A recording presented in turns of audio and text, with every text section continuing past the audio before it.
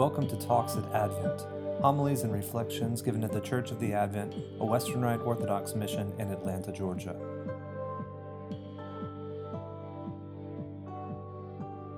In the name of the Father, and of the Son, and of the Holy Spirit, God is one. Amen.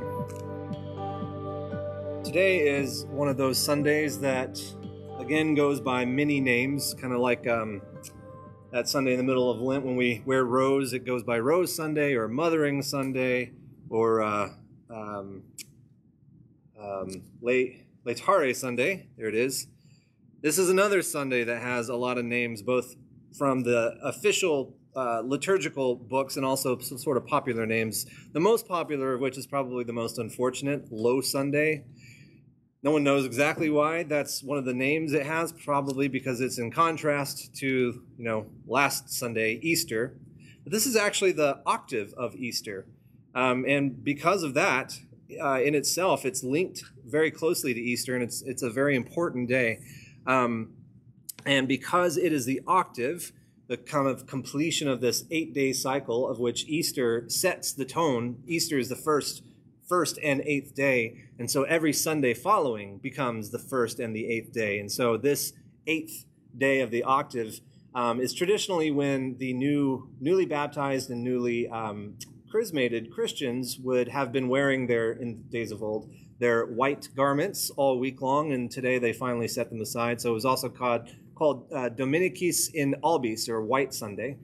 But there's another name that I like the best, and that is Quasimodo Sunday. Now that comes from the first words in Latin for the introit of today, and that introit is, it comes from 1 Peter chapter 2, when Peter says, be like newborn infants, essentially. So in Latin, Quasimodo, like as in the way of infants, desire pure spiritual milk, that you may grow up by it into salvation, for you have tasted the kindness of the Lord, the goodness of the Lord.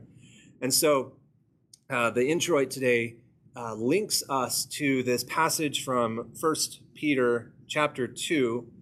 And I want to look at that because I think it sets an incredibly important tone for this day. If you ever want to know what the tone for a day is supposed to be like, pay attention to the propers, especially the introit. It really clues you in as to what the day is supposed to be telling you. And so in this second chapter of 1 Peter, he's instructing, St. Peter, he is instructing his flock to be like newborn babies who have almost a singular desire for one thing: milk, their mother's milk, pure milk, to be fed and to bond with their life-giving mother. And he says to his flock, this is what you should be like in your spiritual desires. You should be like babies, desiring the pure goodness of your mother, the church. And he goes on to say that this is a salvation that you now have in Christ. We can almost assume that he's speaking to a congregation full of newish Christians, newly converted, just beginning their life in Christ. And he says that this Christ is the foundation. It was rejected by those who thought they knew what they were doing, but lo and behold, turns out that this foundation, who is Christ, is now the chief cornerstone. He is that foundation upon which everything else is built. And we, new Christians, are like living stones who are being piled on top of one another in order to build this church of Christ, who is our foundation. And so from this passage, we're learning about the foundations of things, both the foundation of the church, as Christ is the chief cornerstone, and the foundation of the spiritual life, which is to imbibe pure, rational milk. It's the word he uses is based on the word logos, which means word. And so sometimes, like in our introit, it's translated as milk of the word, which is a strange thing to say. In other translations, we get spiritual milk. But I think that the best translation is probably rational milk, or this milk that is that connects us to the logos, to Christ, who is our very reason for being. He's the reason the cosmos exists. He is the structure of all of creation. It is built within him. And so even at the foundations of creation itself, we have Christ. Because the Logos, as St. John tells us in his gospel, was there at the beginning with God and was God, and all things were made through him and by him. And so Christ, over and over, we discover, is the foundation of everything. And so today, why today? Why on the octave of Easter are we talking about the foundations of things? Because, again, this is sort of the emphasis is on those who have newly come into the church, and they need to learn and grow and become the Christians that they ought to grow up into, but they have to have their foundations laid. And so this day, liturgically, is almost addressed to them, to those new Christians. But because of that, and we all need reminders, we can benefit from that as well. The foundations of our faith, if we don't return to them frequently, will evade us, and we will slip if we don't stand on something strong, and we can lose our faith. I've seen it happen to a lot of people. They don't continuously refresh with that pure, rational, foundational milk. They don't continuously go back and plant their feet solidly on the foundations of their faith. And so today affords us an opportunity to do that. In the gospel passage, St. Thomas missed out on seeing Jesus that first evening of the resurrection. And all of the rest of the disciples for a whole week are imbibing that good news of the resurrection. And yet poor St. Thomas misses it. And so he does something that he gets a lot of flack for in his nickname, Doubting Thomas. But I don't think we should give him any flack for this at all, because he was asking for one very reasonable thing: to have the same experience that everyone else did. What's wrong with that? Why can't I see what you saw? And if I can't see it, then, given this sort of thing has never happened in the history of the world, pretty reasonable to not believe it. And then a week later, on the octave of the resurrection, Jesus appears again to the disciples, and this time to Thomas as well. And St. Thomas, confirmed in this new faith, cries out for the first time from the lips of any of the disciples, "My Lord and my God." The foundation of the Christian faith is established on the octave of Easter. Christ is resurrected, and Christ is God. This is where we begin everything.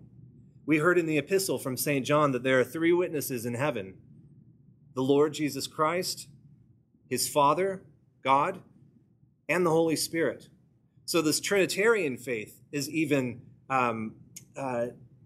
presented and put before us today. And we will come through the season of Easter to Pentecost and to Ascension, and then to Pentecost. And at Pentecost, the descent of the Holy Spirit confirms in sort of the life of our world, in history, the whole Trinitarian truth. But even today, as we are putting our foundational faith in Jesus Christ, we learn that he is, again, the foundation of our faith in the whole Trinity, Father, Son, and Holy Spirit. But we don't get to that faith unless we rest in Christ, unless we build on Christ. The resurrection of Jesus Christ is the most important thing to our faith. St. Paul has said it, and countless Christians throughout the ages have echoed this. If Christ isn't risen, then our faith is in vain. Nothing matters. If Christ is not risen and thus proved to be God, then what are we doing here? We shouldn't be here. We shouldn't be wasting our time. Go eat, drink, and be merry, for tomorrow you die. But as Father Ben said, our faith instead is eat and drink Christ, for today we live in him. Because he lives, the resurrection of Jesus Christ is our foundation. Because of this, we've had to face challenges to the reality of the resurrection all throughout history. From the very beginning, there were so many who didn't believe it. And for 2,000 years now, you've had some people who don't believe it and some people who do believe it, some people who are convinced by it. And those who are convinced, like us, realize that once we accept this reality, all of the world, all of creation, and all of life slides into a more reasonable story. The story of our faith holds the whole cosmos together.